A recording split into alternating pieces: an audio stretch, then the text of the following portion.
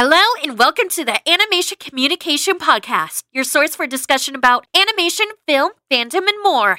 So please join our host, I Love Kim Possible a Lot, or KP, for today's discussion.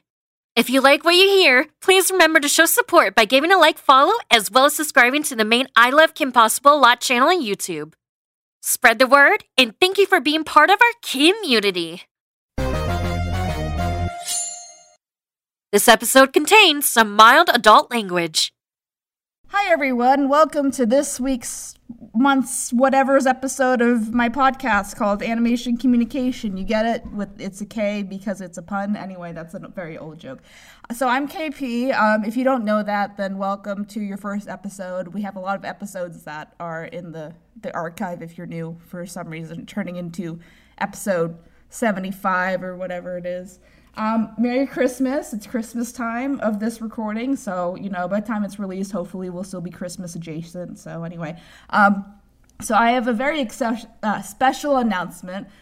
So we have our new co-host. As you probably guys could tell just in the general myths of everything, Riddle and I are still good friends, but he's not the best with a lot of not social interaction, I shouldn't say that. He has a lot of social anxiety, and he just wasn't feeling this. So we tried different ways to make it work, and it just wasn't working. So I invited Thomas to be our new co-host. And Thomas, if you guys didn't remember Thomas, he was in our Internet Safety, Real Talk for Internet Safety episode. So we kind of already, that's why he's not getting a standalone, hey, meet our new co-host episode right now, because he technically already had one kind of sort of. So, hey, I'll be addressing him as Thomas, but if you guys prefer Leo or Leo Convoy or whatever his username, then, whatever.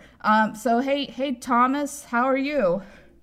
Doing all right. You said previously about an old joke, which is why I'd imagine I'm here. I'm kind of old. There we go.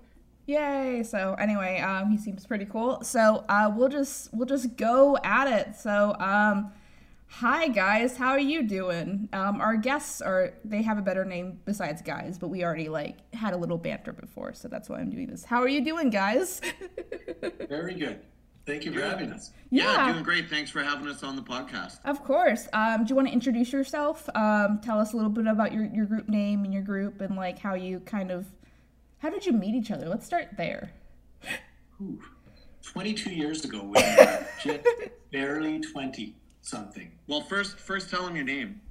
Oh, sorry. I'm Brian Pickett. I'm co-owner, one of 3 owners, composers of Voodoo Highway Music and Post. And we score a ton of kids' cartoons and some stuff that's not cartoons, but mostly kids' cartoons. By not kids' cartoons, do you still mean children's programming or? We do some advertisements the odd time, and the odd documentary and the odd show for grown-ups. Okay. So some video game work as well. We've sort of dabbled a little bit into all the different mediums, but I also wanted to. The reason I sound all sort of off kilter is because I didn't introduce myself. My name is James Chappell, and I'm one of the other 3 co-owners of Voodoo Highway, and today Graham Corney's our 3rd business partner is missing, but he's the 3rd member of our Ninja Turtles group. I guess there's 4 Ninja Turtles, but we're down to 3 or whatever. So no Donatello. Yeah.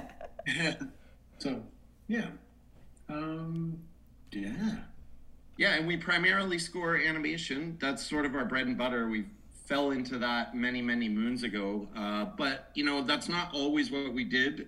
We did a lot of reality television, and we've done some live action scripted shows, some features, some video game work, kind of a little bit of everything like I was mentioning.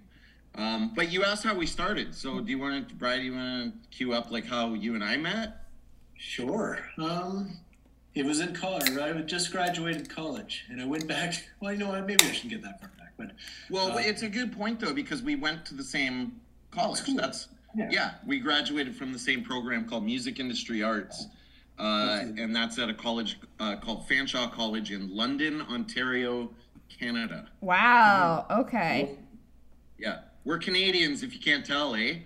Yeah, I'm blanking on on the name, but there's a good chunk of Canadian animation education up there, and there's a couple of different good schools. There's a couple studios that people, Sheridan College. Yeah, not Sheridan. Yeah, so sometimes you either see like the post work done in Canada, or some people leaking in from Canada to LA, and we don't know how to stop them. So. And it's got a very healthy animation industry in Toronto specifically, and Vancouver, but a lot of people don't know, like obviously Paw Patrol, which we score, is almost I think aside from the writers and some of the producers, it's all Canadian actors and hosts and animators. I do have to ask, did you guys see the Saturday Night Live Paw Patrol sketch? Actually, no, I didn't even know there was one. Oh, it's great. We saw the Robot Chicken one. It was pretty hardcore. Okay. So we've talked about this a few times. Okay, so like we're sort of devolving from the original how we met, but this is sort of funny because there's sort of these pop culture benchmarks. Wow, that's a tongue twister, huh? Pop culture benchmarks.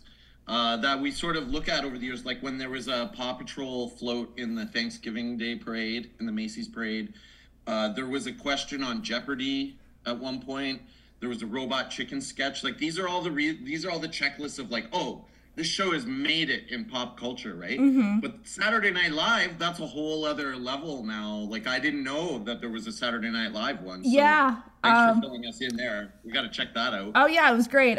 It was Oscar Isaac, and it was basically just poking the fun at the non-practicality of the Paw Patrol brand. Oh my God! When did this air? Like a year ago. It was a while ago. Nobody even told us. Bro. That's crazy, right? You guys didn't get an email? Someone in a meeting would have mentioned that, right? Like people forget about the composers. Yeah. That's awesome. I'm going to look that up as soon as we're done today.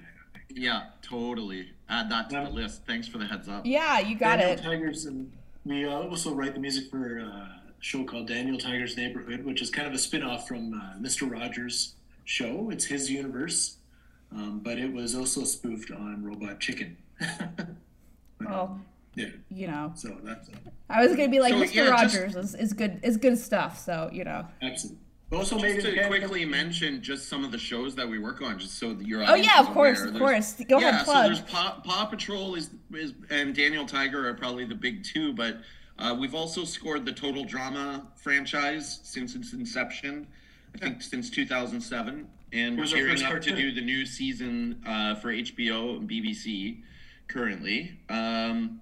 What else? What am I missing? Bakugan, yeah. Which is on Netflix, I believe, and Cartoon Network. The new George of the Jungle? George of the Jungle. We've done Cat in the Hat, a number of specials and episodes of Cat in the Hat.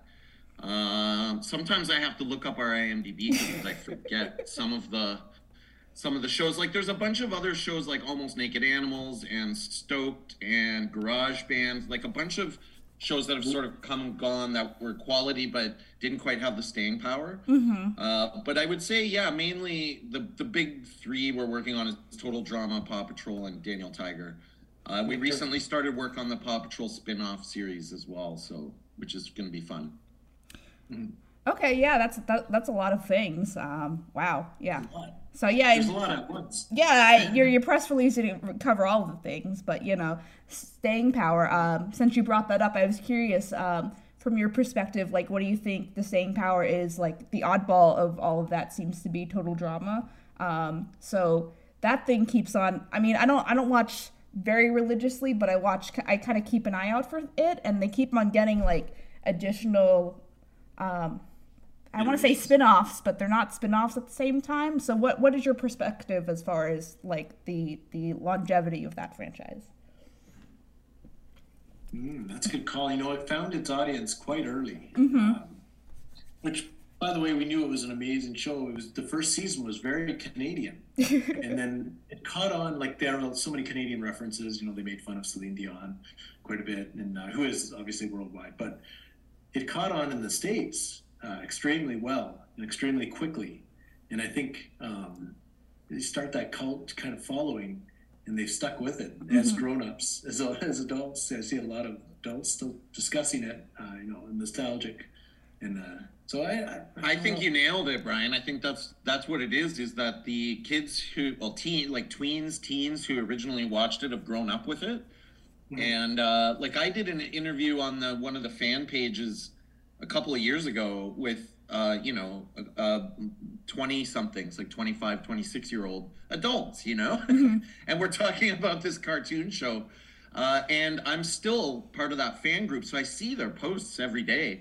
And they're very excited for the new season, probably more so than the actual target audience. So I think that I think there's a nostalgia that is part of the reason why it keeps coming back around.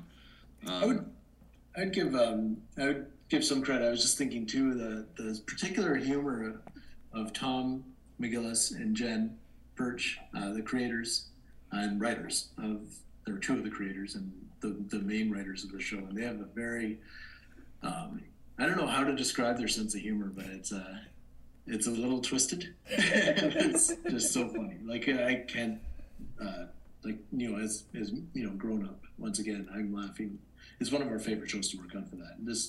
I'm in line with their humor, and I find it very funny. But I think it translates to a lot of people. It's just a really funny show. There's also a lot of character development, maybe even more so than any of the other shows we work on, actually, because there's very intricate, dramatic plot lines for each character over each season.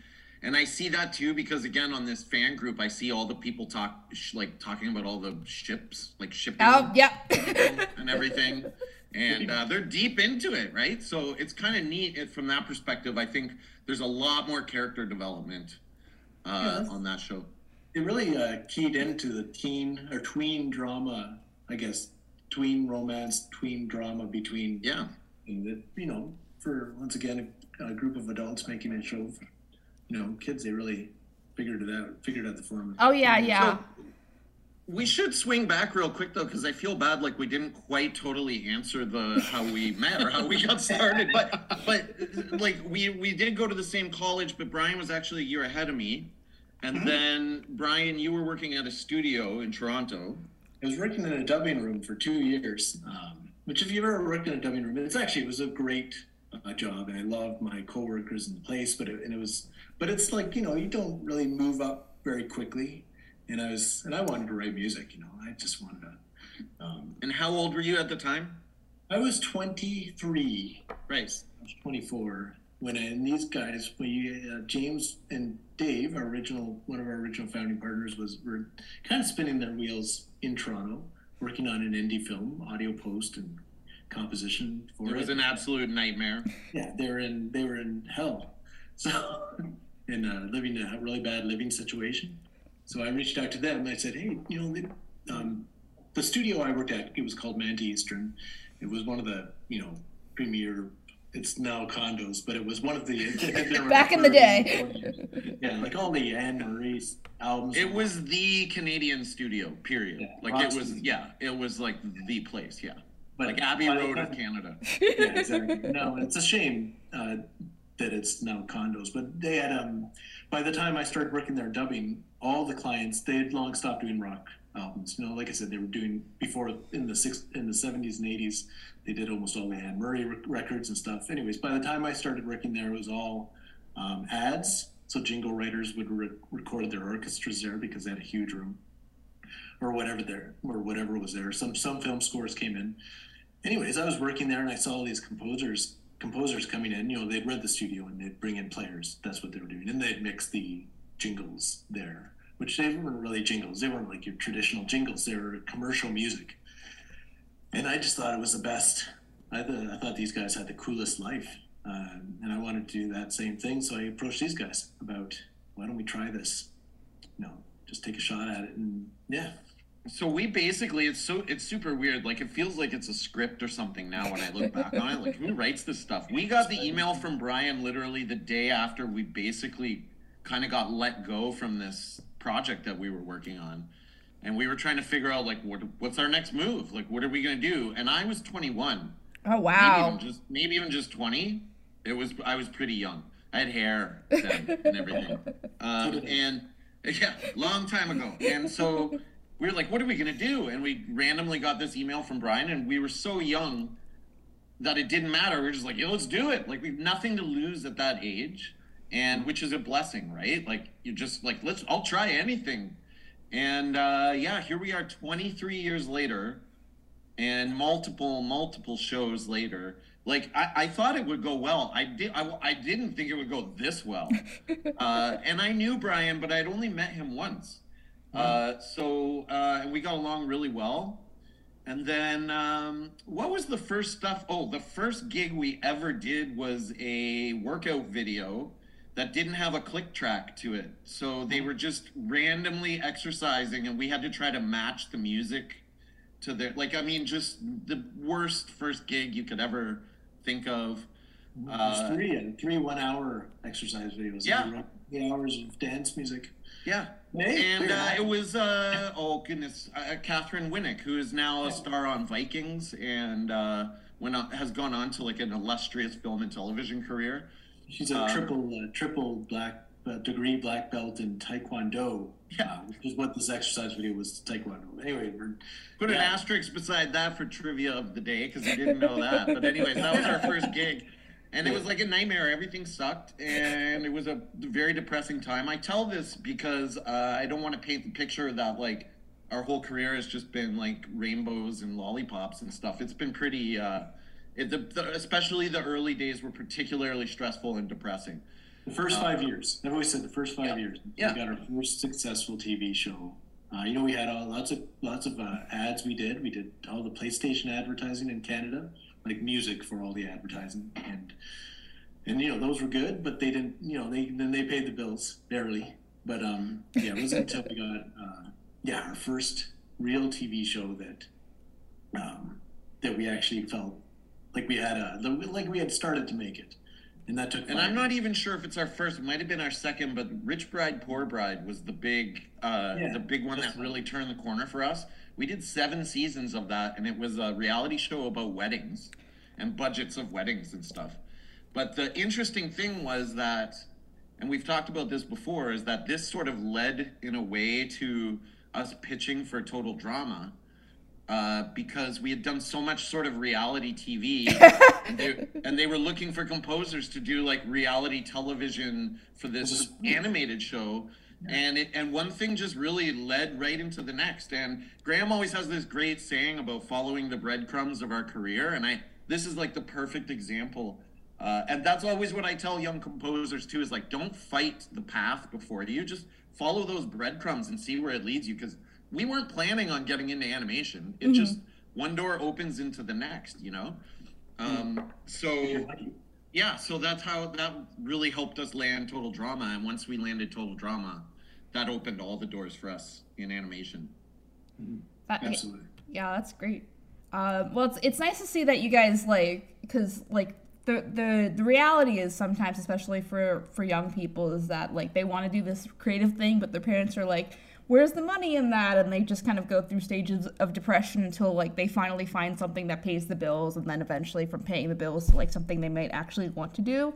So it's nice to always like hear that like the professional people have those kind of stories too, instead of just like, oh, it's great, it's butterflies and rainbows and we have so much money.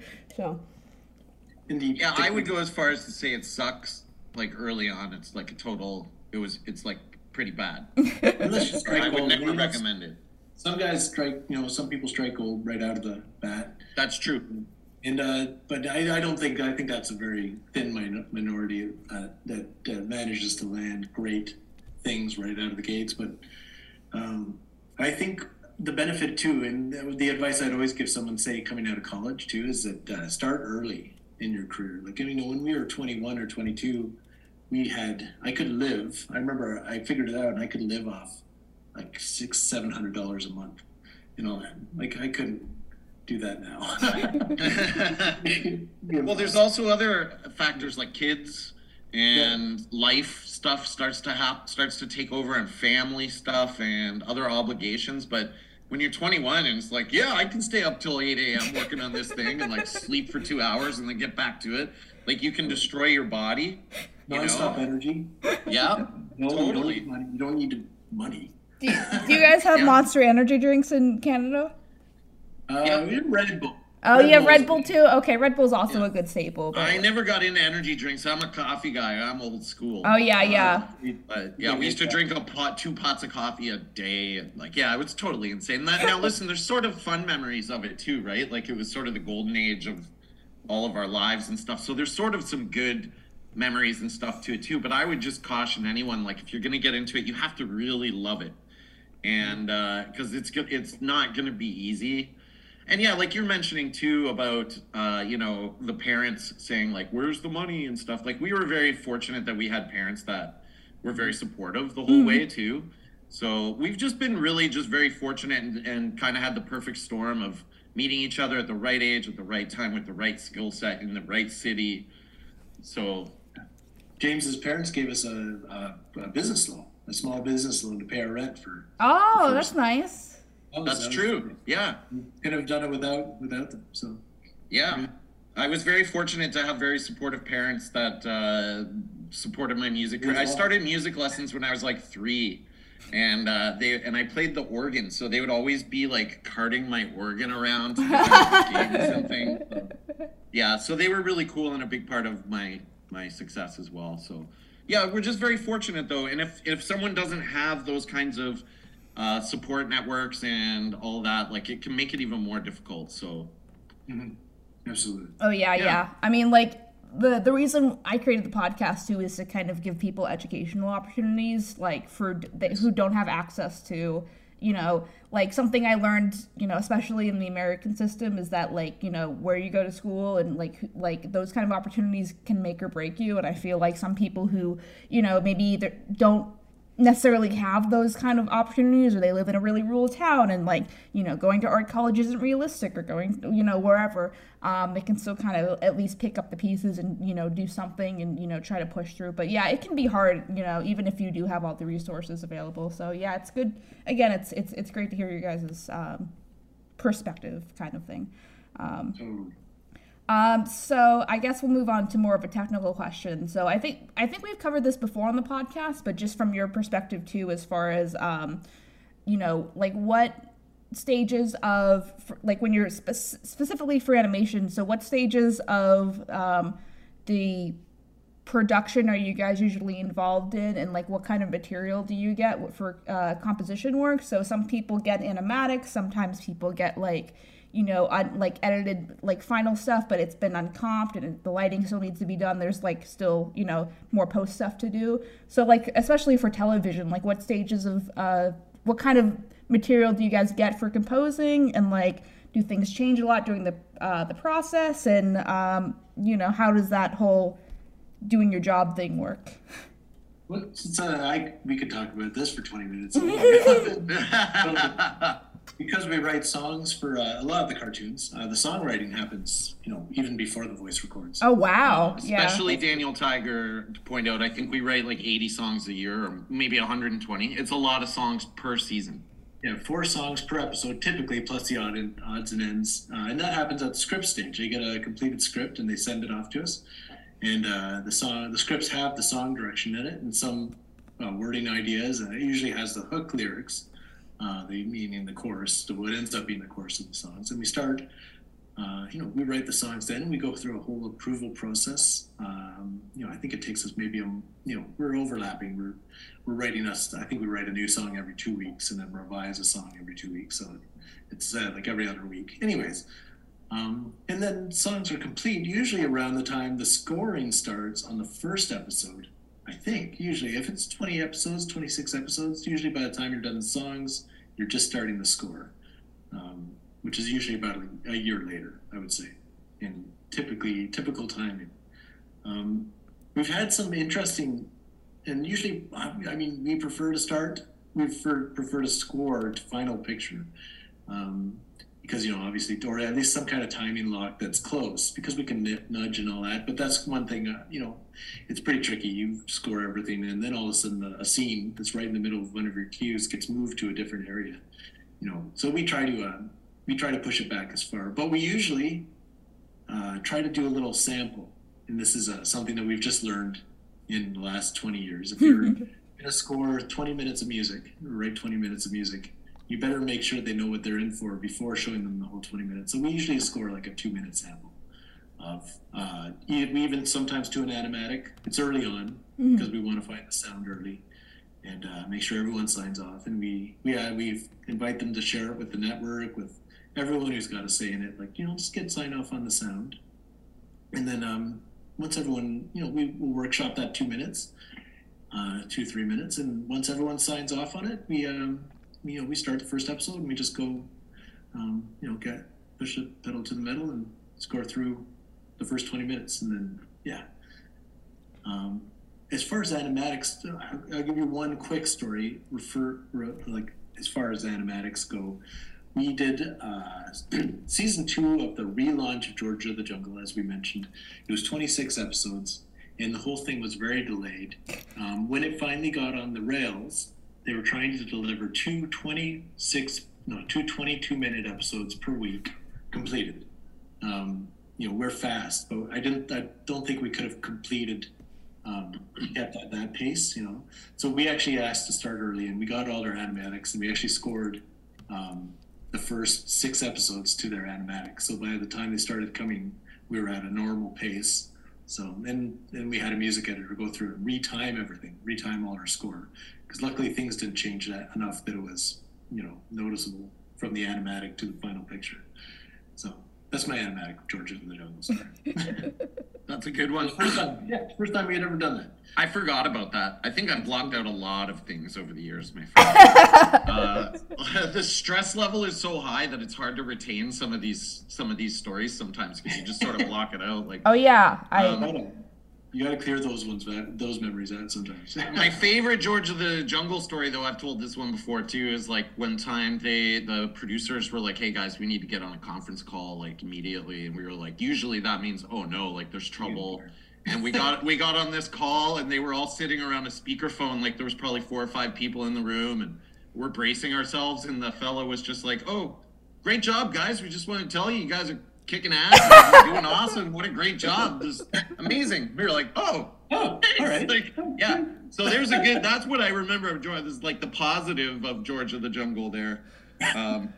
Yeah, I was just gonna add too, like, there's not any one thing that we work to. It depends on the show. It depends on like in Paw Patrol, we're basically working to almost completed animation because we're on season 9 or 10 now or whatever. And then with some of these other shows, it could be as early as the Leica phase. Recently, we did some stuff where one of the writers actually sang a song into his iPhone, and then they put that up to the Leica, and then we scored the song that he basically co-composed with us. So that was an interesting challenge. So you just sort of never know what phase of production you're going to get. And it could be almost completed or super, super, super rough sketches. So, I mean, it seems like a big determining factor is like how important the music is for the actual like content. Not that all music is like not. As far as like, is music telling more of the story specifically than, the dialogue and that kind of thing. So I imagine like, again, children's show, like the early children's show where there's a lot of sing-songy stuff, that, has to be written or at least, designed a little bit earlier in the process because it's just such a fundamental part of the whole picture from what you guys are telling me. So. To score, and it doesn't happen all the time. That's why I think it's really fun when it does happen, is when we get to, kind of like with the Daniel Tiger songs, I guess, is when we get to write the music before the animation's even been created. And then we get to see how they animated to our music. One of my favorites was we got to write a bunch of songs for Cat in the Hat with Martin Short singing, another fellow Canadian. So we were kind of Canadian nerding out on that one. So he sang a bunch of these songs, and I specifically, and I'm sure Brian and Graham did the same kind of thing, but there was like a moment where I was like, oh, I'm going to do a thing here that sounds like the can, and maybe hopefully they can animate something to that. Like we got to kind of help tell the story with our music ahead of time. And it's like a rush when you get to see the animation and see what the animators picked up on that you laid down musically, because it's usually the opposite. So that's always fun for me. Absolutely. Yeah, I cut out a little bit near the end, but like I'm gonna pretend it didn't happen for the sake of post, but yeah. No Well, worries. she mentioned, Rachel, I'm not recording on this. I don't. You want me to try hitting record again now? No, you're fine. You're fine. I think the whole call's been being recorded, so like it will be an easy fix. But as far as like, I didn't want to feel like I wasn't paying attention to stuff. I'm recording on my end too. So is Maddie. Thank you, Maddie. Yeah. Excellent. So we talked a lot about what you guys do. Like, do you have any specific favorites at this point in your careers, and or why, if you wanted to like share some like anecdotes from things we haven't touched on yet?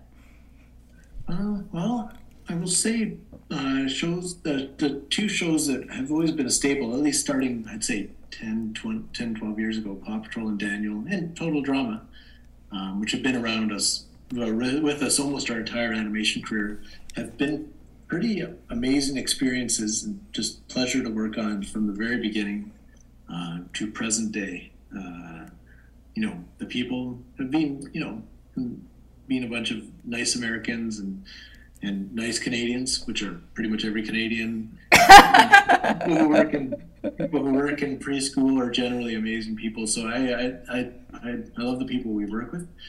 I feel like we've avoided a lot of the bad horror stories in the animation, not animations, I shouldn't say animation, in the entertainment world that you hear. Yeah, we've been very fortunate. Mm-hmm. No, go ahead. I'm trying to think of any other particular experiences. Can you repeat your question, Rachel? Basically, if you guys had any favorite projects, or if you wanted to share any more anecdotes that we didn't touch on yet. I do have something to add to this, actually, which is, it's going to sound all cheesy and whatever, but, I think when we become artists and you choose to become an artist as you're living, the money and the income is very important, and, it's a job, but really there's another motivation underneath it all, right? Which is that you want to make people feel things, and you want to maybe change the world, or make the world make the world a little bit better with your art, right? Mm-hmm. You want your art to resonate with people.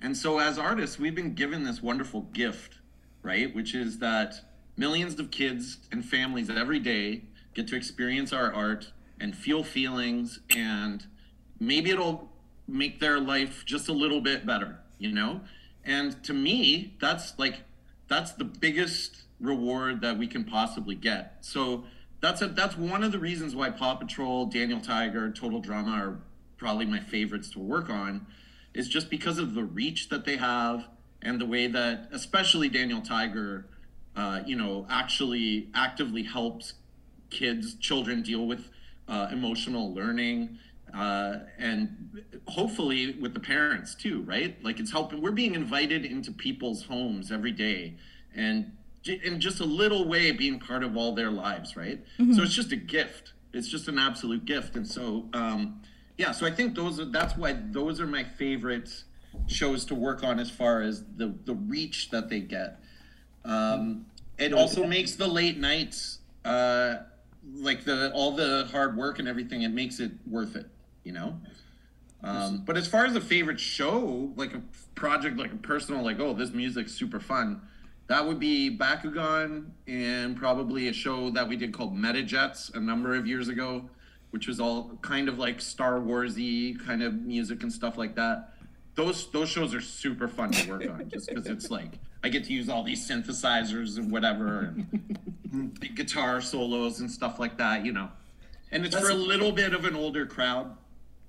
So that's the flip side. Is mostly, especially James and I, we grew up listening to like Nine Inch Nails and pretty heavy, Ministry and pretty heavy music, and then to shift into kids TV. It's nice. Bakugan especially kind of brings in. We can get fairly industrial on that. Mm-hmm. It gets heavy. It definitely gets heavy. So we can scratch our heavy music itch. Well, and we co-composed part of the score for one of the Metal Gear games. Nice. Revengeance, like a number of years ago. I think there's like 8 composers or 9 composers on that whole gig, but that was like super fun just because of the it's right up our alley. So again, we're just so fortunate and lucky because we get to work on these projects that scratch our itch of like doing the kind of music we want to do, and we get to actually do stuff that is helping families and sort of resonating with people. So like we've got the best of both worlds. I will say this is we do get contacted quite often from parents, from especially Daniel Tiger, who will say, hey, your song helped my kid learn to use a potty or whatever, and or trying new foods. There's a million lessons. Every episode has a lesson that they're trying to impart to preschool kids, and it's done in a very smart way, typically with a lot of research. So we can't take total credit for the songs, but for the songs being catchy and the lessons getting through the power of music.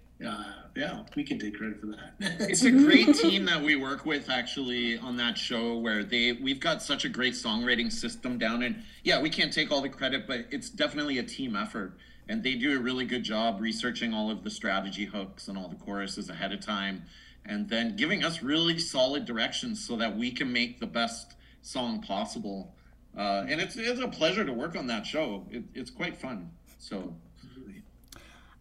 Before I continue, Thomas, since you're a residential old person, do you have any questions like from your end as far as like things maybe I'm not picking up on as far as some of the stuff? The resident old person. we might have you beat, Thomas. Yeah, how old are you? 37. Okay, so we're older. Beat by 10 years. Yeah, nice. So that actually leads into some questions I have, because I know you guys have probably been through at least a couple of interviews. You've probably answered some of these questions before. So I'm going to ask you some different questions, and Great. I am very curious because you said that, part of your musical inspiration or stuff like Nine Inch Nails and whatnot. That's all well and good, but today we are talking about, of course, your work primarily in animation. So my question to those of you who are talking, what is your favorite cartoon intro? Favorite cartoon intro? You know what? I am going to say Cat in the Hat knows a lot about that. And even before we started working on it, I thought that theme song was very good. That's cool. Thomas, to clarify, is it stuff they've written or things that they've just heard from other people? Sorry, I didn't write. We did not write the Cat in the Hat theme song. It was written by a British gentleman who scored the first 2 seasons, and it's always been one of my favorite theme songs. To give him I definitely am more interested, of course, in the what they did not write, but I, of course, also want to hear about what they did write, because it's always interesting to hear what people enjoyed that they worked on or what they think is the best of something they worked on.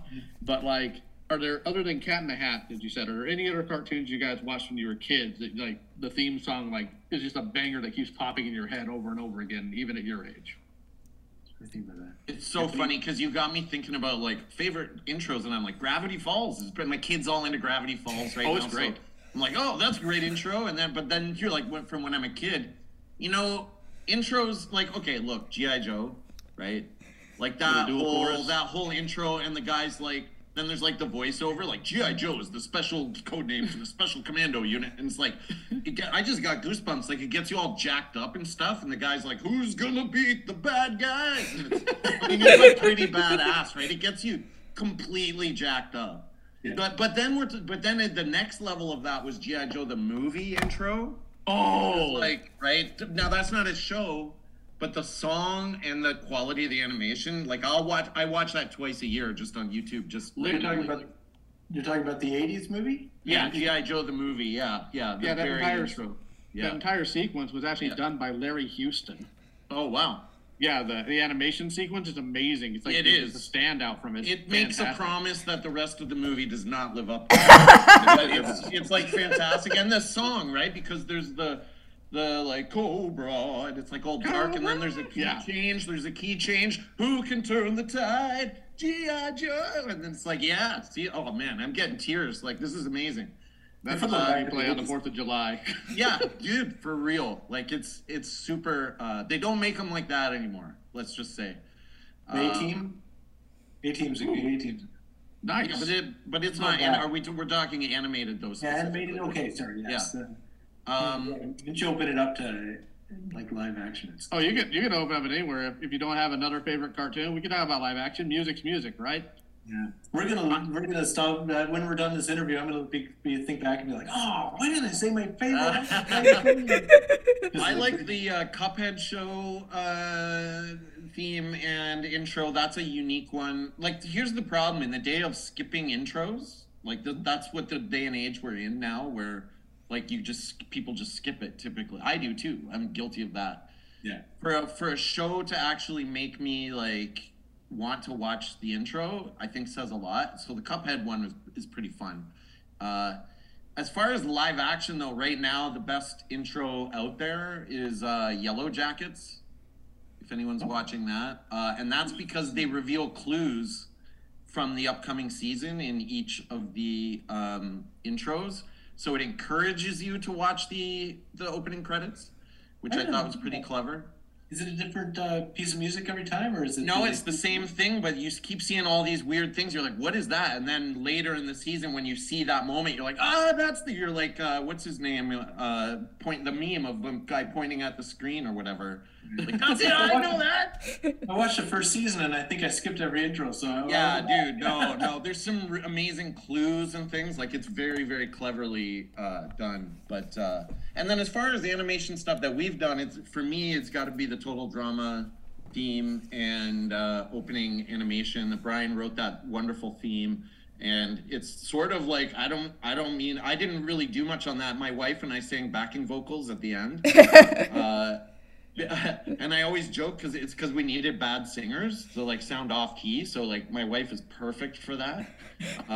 So basically, I don't mean to be hyperbolic, but I think that's like could be an all-time classic animated intro now because it's been around for so long. Everyone catchy. Loves that theme song, right? Props to you, Bri, for that one. I was going to mention that one because that was the first actual song I feel like I've ever written. Like sat down with the guitar and read the melodies and lyrics, and it was the first. I was there the day you were writing it. Actually, my wife and I were in Toronto, and we went into the studio, and you had the acoustic out, and you were writing it, and I was kind of chuckling to myself, like, "Yeah, this is gonna go well." And then guess what, man? It was awesome. You rocked it. So yeah, Graham I love being wrong. We should give Graham credit. He rocked the performance. Of the guitars and singing. He's our resident singer. Yeah, he's nice. Well, I also have a couple more questions here, specifically about your work. So, all right, you guys did work on George of the Jungle. Did you guys by any chance do the intro for George of the Jungle as well? We redid it because the first season they went a different approach, away from the '60s intro. Then when they brought it to us, we asked the producers if we could recreate the '60s one with new production.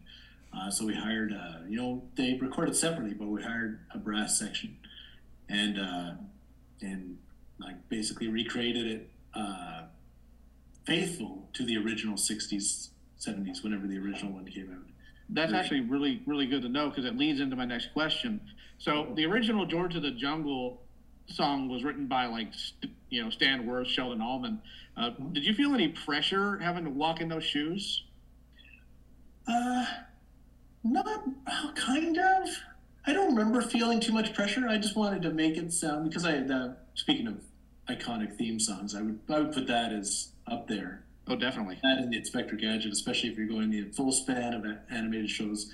Definitely, George of the Jungle is one of my favorites. So, I listened to it very closely. We all listened to it very closely and tried to, learn from it. So. Let me add to that just for a second, because I would just say there's always pressure, right? Like the thing is, we may not notice the pressure because we've just learned to live with it. Mm-hmm. There's pressure every time I sit down at this keyboard to write something, right? And every single time I think I'm going to fail. Mm-hmm. And I think that that's pretty normal. And part of this gig is learning to live with that pressure and being under pressure. And we're at the point now where I'm sure there was pressure as we were doing it, but you just sort of roll with it. Like that's the gig, right? Yeah. I remember being very proud of it. Yeah, it turned out awesome. My favorite was the French-Canadian version that we had to overdub with the French lyrics. It was amazing. It sounded great. You should try to find it online somewhere. It was great. Yeah. Even our version, I'm not sure if our version gets too much I don't know. I'm curious, actually. I've never gone on a Google or YouTube search for it, but I'm curious if our version gets shown. Because, like I said, it was a second season version of the show. Yeah. Anyway, I digress. I have a couple more questions here. Yeah. In Canada, I believe it works off of specific unions for like voice actors. Oh, that was going to be my question too, as far as how it works with the unions in Canada. Go ahead, Thomas. Double question. Sorry, didn't mean to. No, that's great. Yeah, like I know. Okay, so a little bit of a disclosure here. The Canadian animation I primarily watch, because I'm not as old as you guys. I'm a little bit younger. Was stuff like Beast Wars out of Mainframe Entertainment. So I know that like they had a very specific, what's the word? Now I'm blanking. Fantastic. Motif. Not motif. Aesthetic. Not that. It's union, a specific union they have to go through to do these things. So I was wondering if music is the same way in Canada.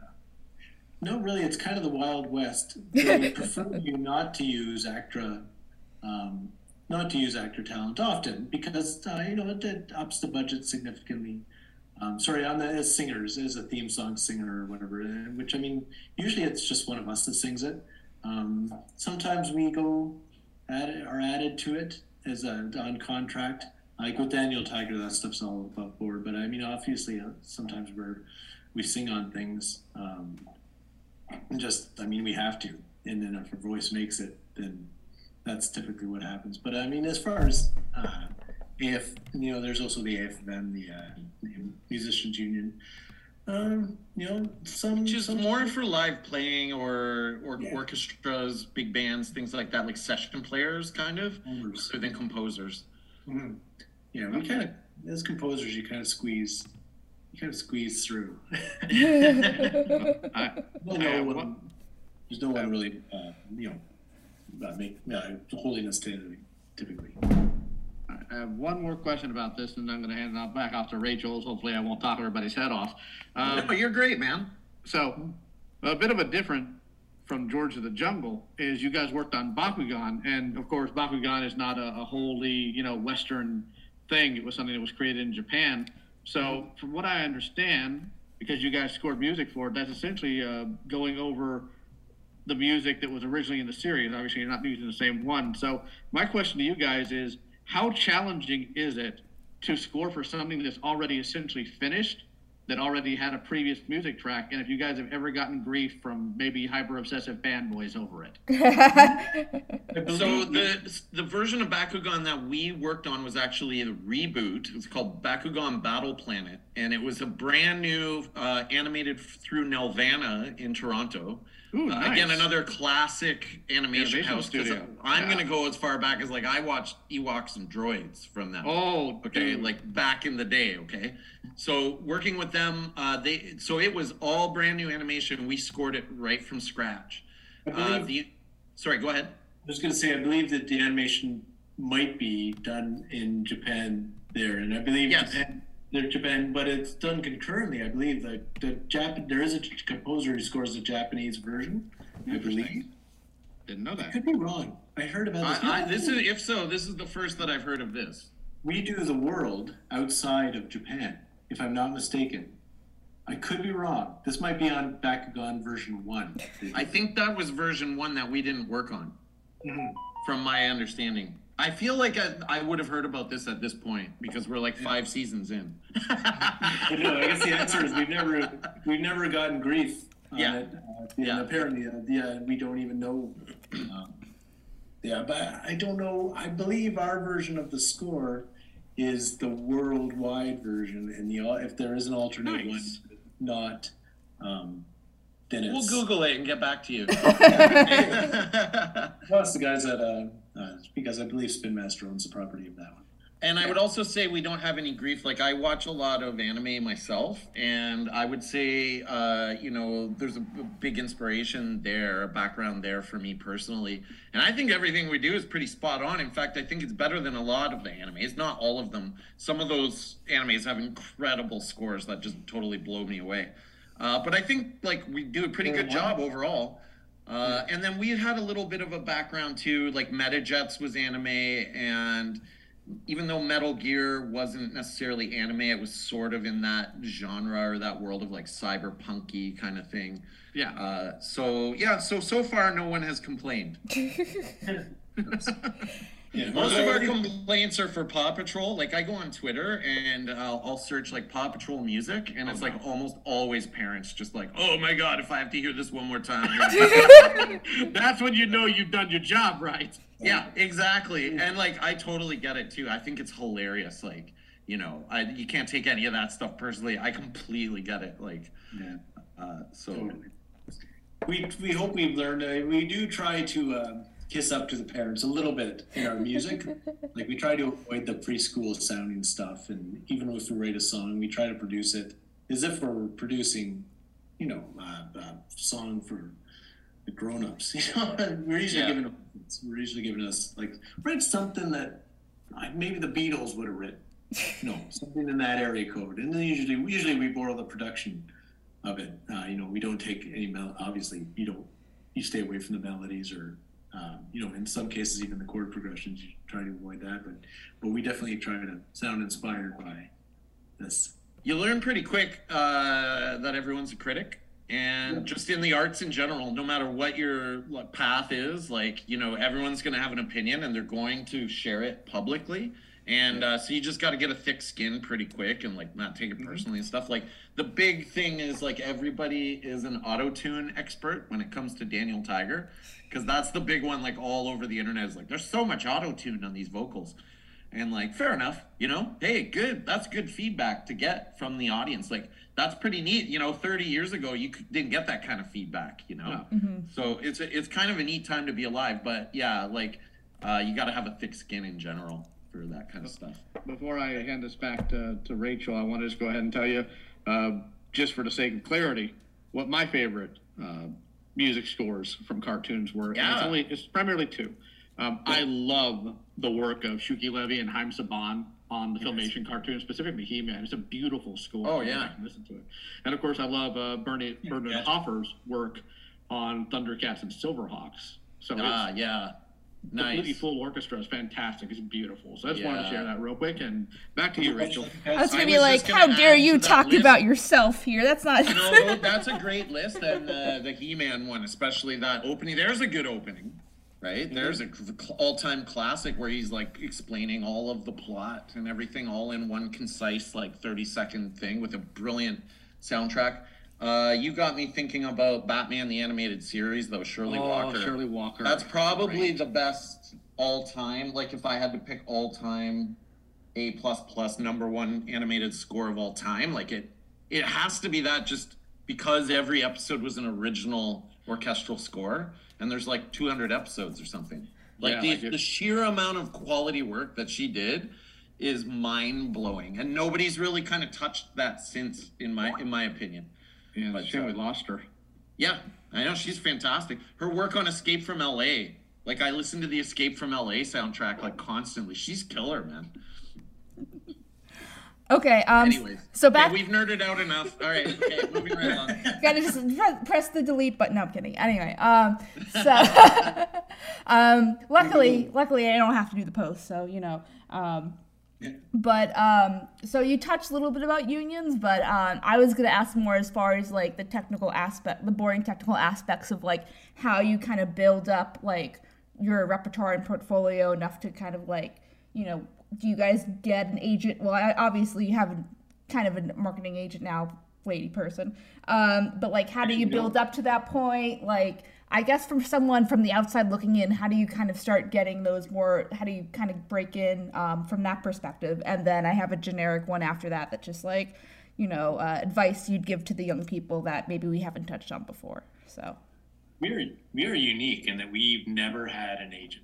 Like we've had like the odd one that's tried for a month or whatever, or you know, we've looked for agents and people have turned us down. I've always thought, oh my, but it's turned out we kind of are our own agents.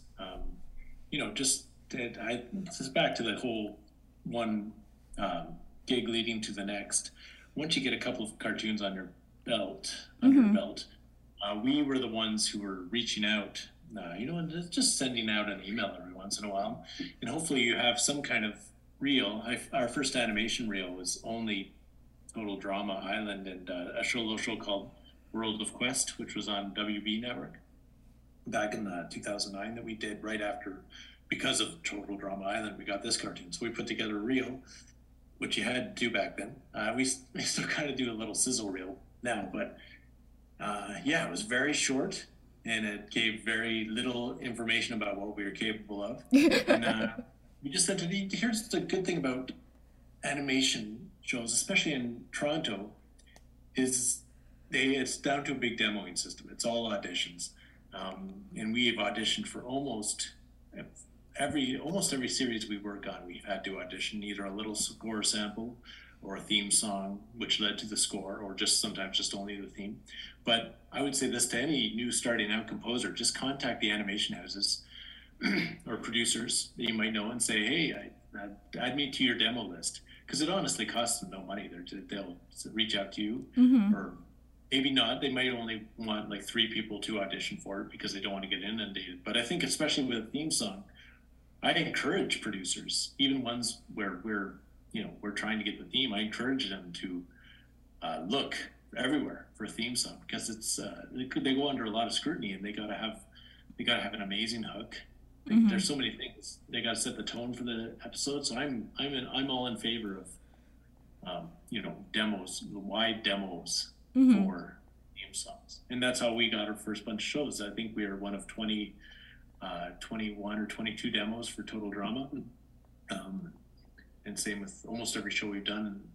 Like theme song wise, if you're lucky, they pick you out of like 20 some odd themes. So okay, and they won't turn anyone away if they're smart. It's free, and they get a song out of it, and then someone might just score a home run. There might be, like I said, my first song I ever wrote was the Total Drama Island theme song, and and I still want. I think that's a strength that we had early on, was we weren't afraid to make phone calls. We weren't afraid to take meetings or create. Like, we created our own contacts. We didn't sit on our laurels. And I'm not saying that composers today do that, but I do sort of see a lot more of that, where I think composers are sort of waiting for things to happen to them rather than being proactive. There's also a lot more composers in the game now than when we started out, so it was a little bit of a more open playing field for us 23 years ago with our VHS demo reel. Crazy. You had to get a VCR for our meetings. Hey, can we book the VCR?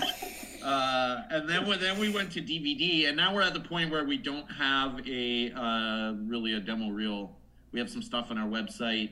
It's sort of like as soon as people Google us, there's enough stuff that kind of shows up, so it's sort of snowballed itself, like it's a self-perpetuating demo reel that's just sort of out there. I would just say that advice of like, be proactive. There's another thing too, which is the animation community is, at least in Toronto, is pretty small and incestuous, and people move around from company to company. And if you make a good impression with one person at one company, who knows when they'll show up on another show. We've had that happen a lot, where they start to reach out to us, right? Yeah, Paw Patrol. Now, that was Jamie from Metajets, correct?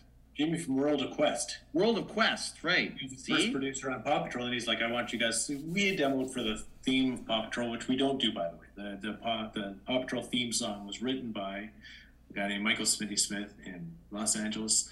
But they asked us to do the score, and it was because we had worked with him on another show, at another company. And he moved over from a different company to work on Paw Patrol as the first producer or director. He's the first director of the series, and he asked us to be part of it. What a great gift that was. Yeah, but I think it speaks to the importance of your reputation, and your reputation is everything. If you don't have a good reputation, you've got nothing. And so I think we were lucky that we put the work and the time in to be easy and fun to work with, to like always deliver on time, to save people's asses in emergencies, to not complain. Like, these are all things I think make for a good impression. Handle criticism well.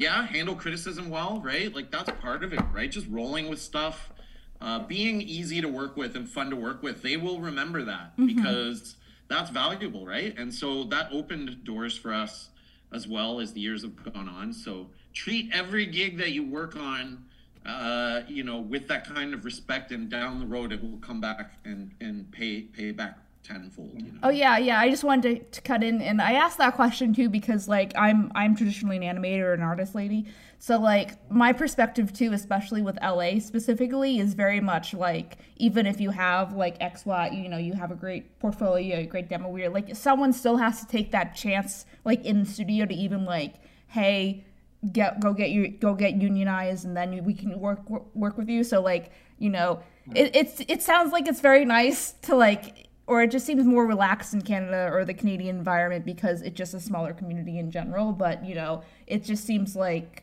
it's much more competitive in other places. So that's why I was curious about it. I could see that. When we started, there's probably 10 to 20 composing teams in Canada. Maybe not Canada. Sorry, I'd say Toronto-based composing teams. Whether they're 4 people or a company full of 8 people. Or who knows, 8 composers, and now I'd say it's just I wouldn't want to start now. Yeah, there's a lot more composers. I mean, that's kind of neat, right? Because it's 20 years. That was 23 years ago. So there's been 20 years of the education has changed, the technology has changed. It's a real possibility. Like our professor at college specifically said, whatever you do, don't move to Toronto and open a music house and start writing music for, like our teacher told us, like, don't do it. And I think it's the opposite now where they're encouraged. Like it's a dream that people can actually attain now. And so there's a lot more players in the game, which is great, but it also makes it more difficult to stand out and all of that. So I would say too, Rachel, is when we first started, and this is my dad, who has no experience in the entertainment industry. Yeah, I'm one of those. He said something really smart to me, though. He said, right now, because I was frustrated, we weren't getting trusted. We weren't getting the big gigs. And this is when we were in, bunch of 23-year-olds. Looking back, I wouldn't trust us either. I had that same reaction. I remember getting really upset one night. Yeah. Why don't we ever get the blah, blah, blah? Like, yeah, totally. And what he said is, right now, someone has to take a chance on you. You're not the safe choice or whatever. And like if you screw up a gig, it's their ass. Like they'll get fired. Whereas if they use an established artist, I'm saying artist in general because this can apply to any creative. Use an established person. If they screw up, then you can say, well, I worked with the guy everyone uses or whatever. So ironically, and that's not ironic. It's not irony. But now I guess we're the safe choice. At least in animation anyway, people can look at us as having a track record, and we've done these shows for Nickelodeon and PBS and what have you, and people say, well, I just call them. They know what they're doing, and that's such a nice feeling. It's it is. It's happened so gradually, the shift. Yeah, it only occurred to me like a few years ago. I was like, hey, we're the safe choice. Your dad was right. Yeah. Right. There was another thing too. What was I going to say? The people that took the chance on us, I think the first time was 9 Story Out of the Blue for Daniel Tiger. I feel like they was it fresh? I think they Total Drama.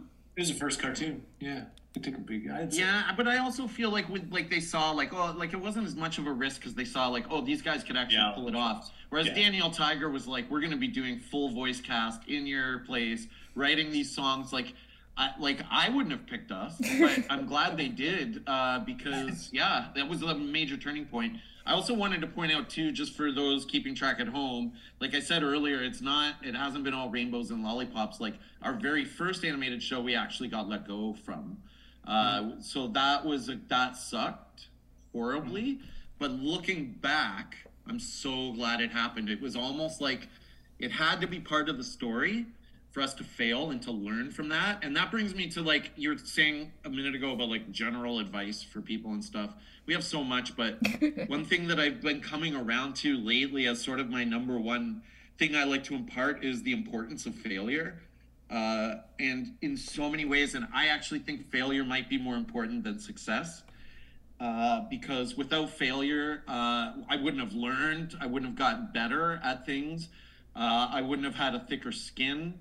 I wouldn't have learned how to savor the victories. Like if all you do is win all the time, then it's kind of, you sort of lose touch.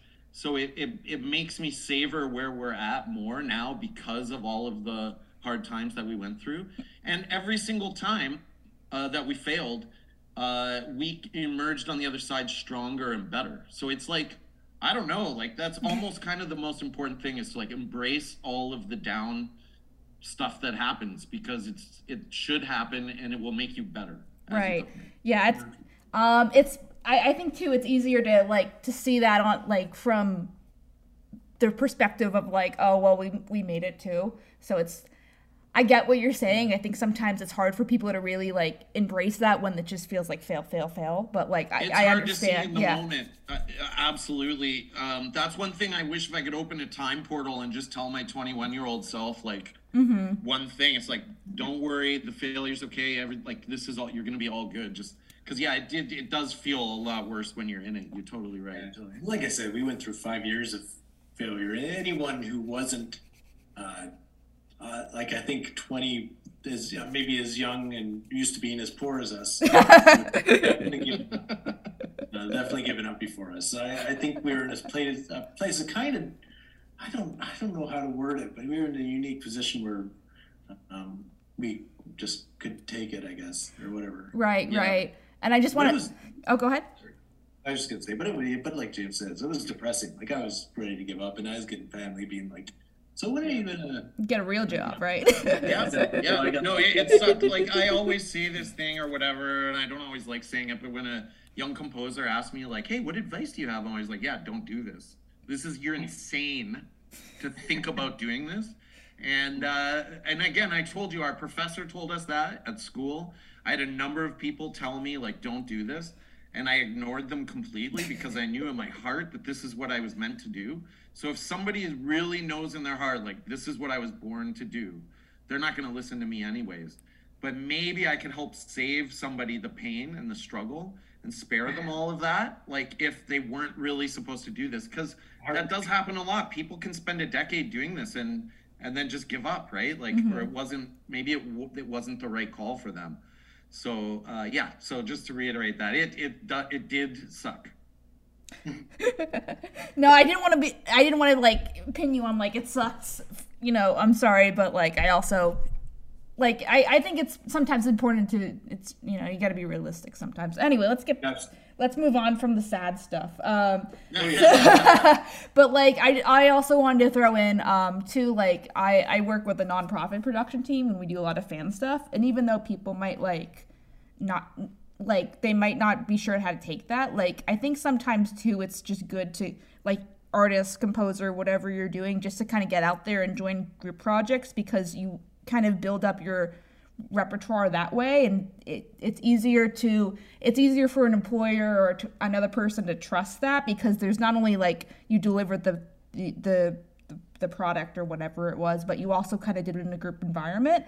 And a lot of times too, for at least from my perspective, I'll throw it back in a second, but a lot of artistic types are very like introverted and shy, and it's hard to get a real reading on like how they're really feeling and stuff. So having the experience of working with a group, regardless of what environment it is, I think just is kind of a safe net for people who want to go from point A to point B. So like that's why I'm just like, hey, if you like things, go find things to do and just put it on your resume, and hope it turns out okay. But absolutely.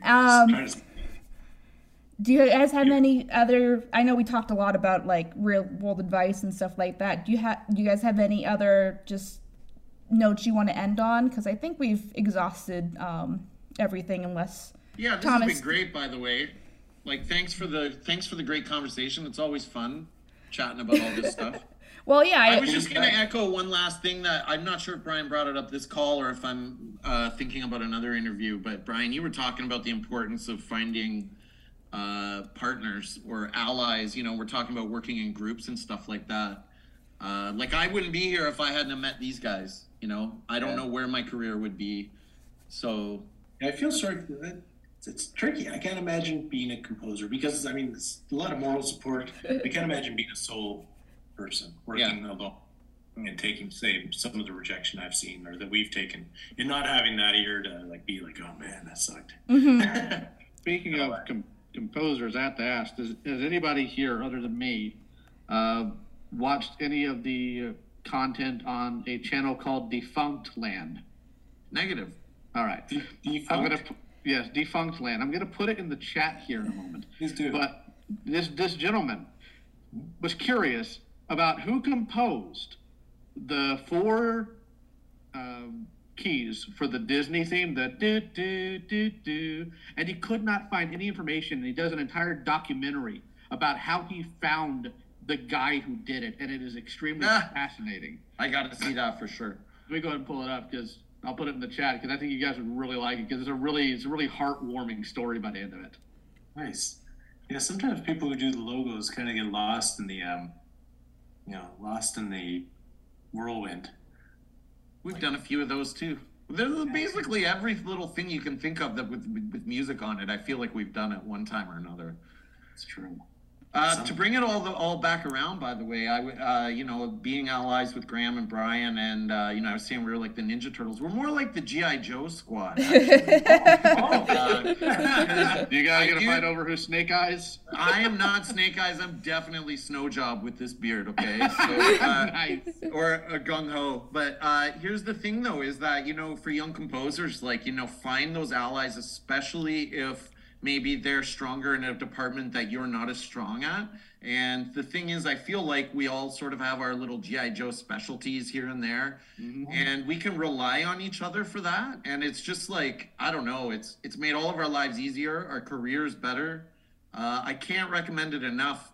And we've also been fortunate to be partners for 23 years. I mean, a business is essentially a marriage, right? So it's like, we've been together, and I didn't even mention, I knew Graham from high school, from grade 11. So wow. So we've been in each other's lives for so long. We're so fortunate because, like, how many bands break up after 2 years, right? Like, it's hard to find a dynamic where you get along with people and stuff.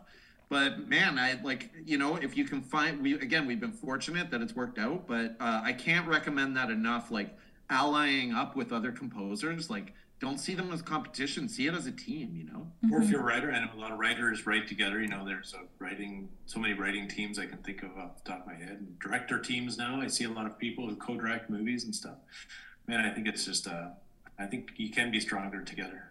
Yeah, Totally. I really like that's a nice way to kind of end on a happy note. So speaking of other happy notes, where can people find you guys on the internet? Do you guys have anything to plug as far as if people want to follow your work, or besides IMDb and that like?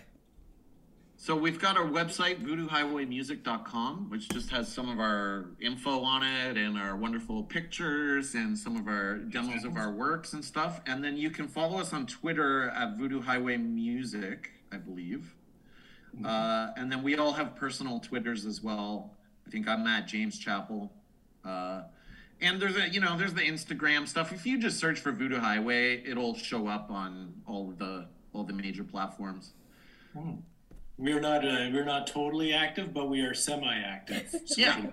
People. That's- James, Curtis and James. That's better than nothing. We do what we can. The reality is we're so busy composing all the time that there's like very little time to do social media stuff. But, we do, I think less is more in that department for us. So. Yeah, I mean, People can only take so much of us. Yeah. well, thank you guys so much for your time. I hope you had fun. Thanks for having us. Yeah, this was a blast. Thanks so much. Hopefully we can do it again one day. Yeah. So just as I guess end post person here, but as far as it works from here is it's probably going to be a 2-week turnaround till the episode's done, and we also do artistic headshots. So I didn't see any headshots in the. This might be more of a Maddie question. I didn't see any headshots in the description. I'm sure is there photos of you guys on the website?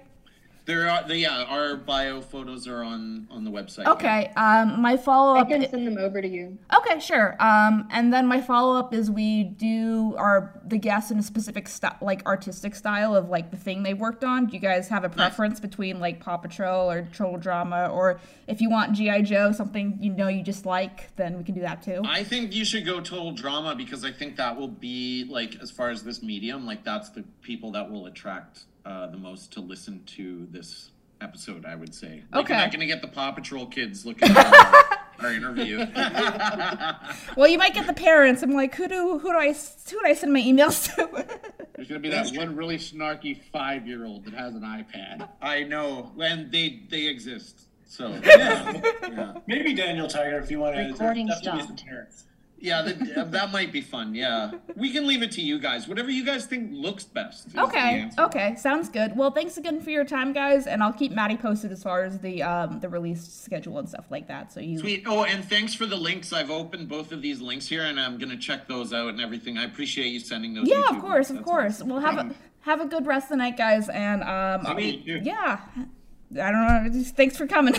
Merry Christmas. Merry Christmas. Sleigh bells. Bye. All right. See you guys. Later. Bye.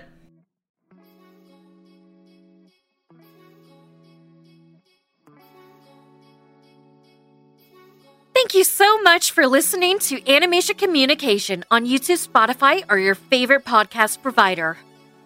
We are really hoping the show makes a difference in how people view animation as well as media as a whole, as well as giving and providing advice for people all over the world who like or want to join the animation and media industry. If you like what you heard, please remember to show support by giving a like, a follow, rating those 5 stars, as well as subscribing to our main I Love Kim Possible a Lot channel on YouTube, and turn your notification on. New episodes of Animation Communication come out every Wednesday at 6 a.m. EST on podcasting platforms and 4 p.m. EST on YouTube. You can follow the podcast on Twitter, Instagram, and TikTok at the KP Podcast for information about upcoming guests, episodes, and more, as well as our hosts, KP and Riddle, at I Love KP a Lot and at Riddle Lightning on social media. I'm Kat, and thank you for being part of our community. See you next time on Animation Communication.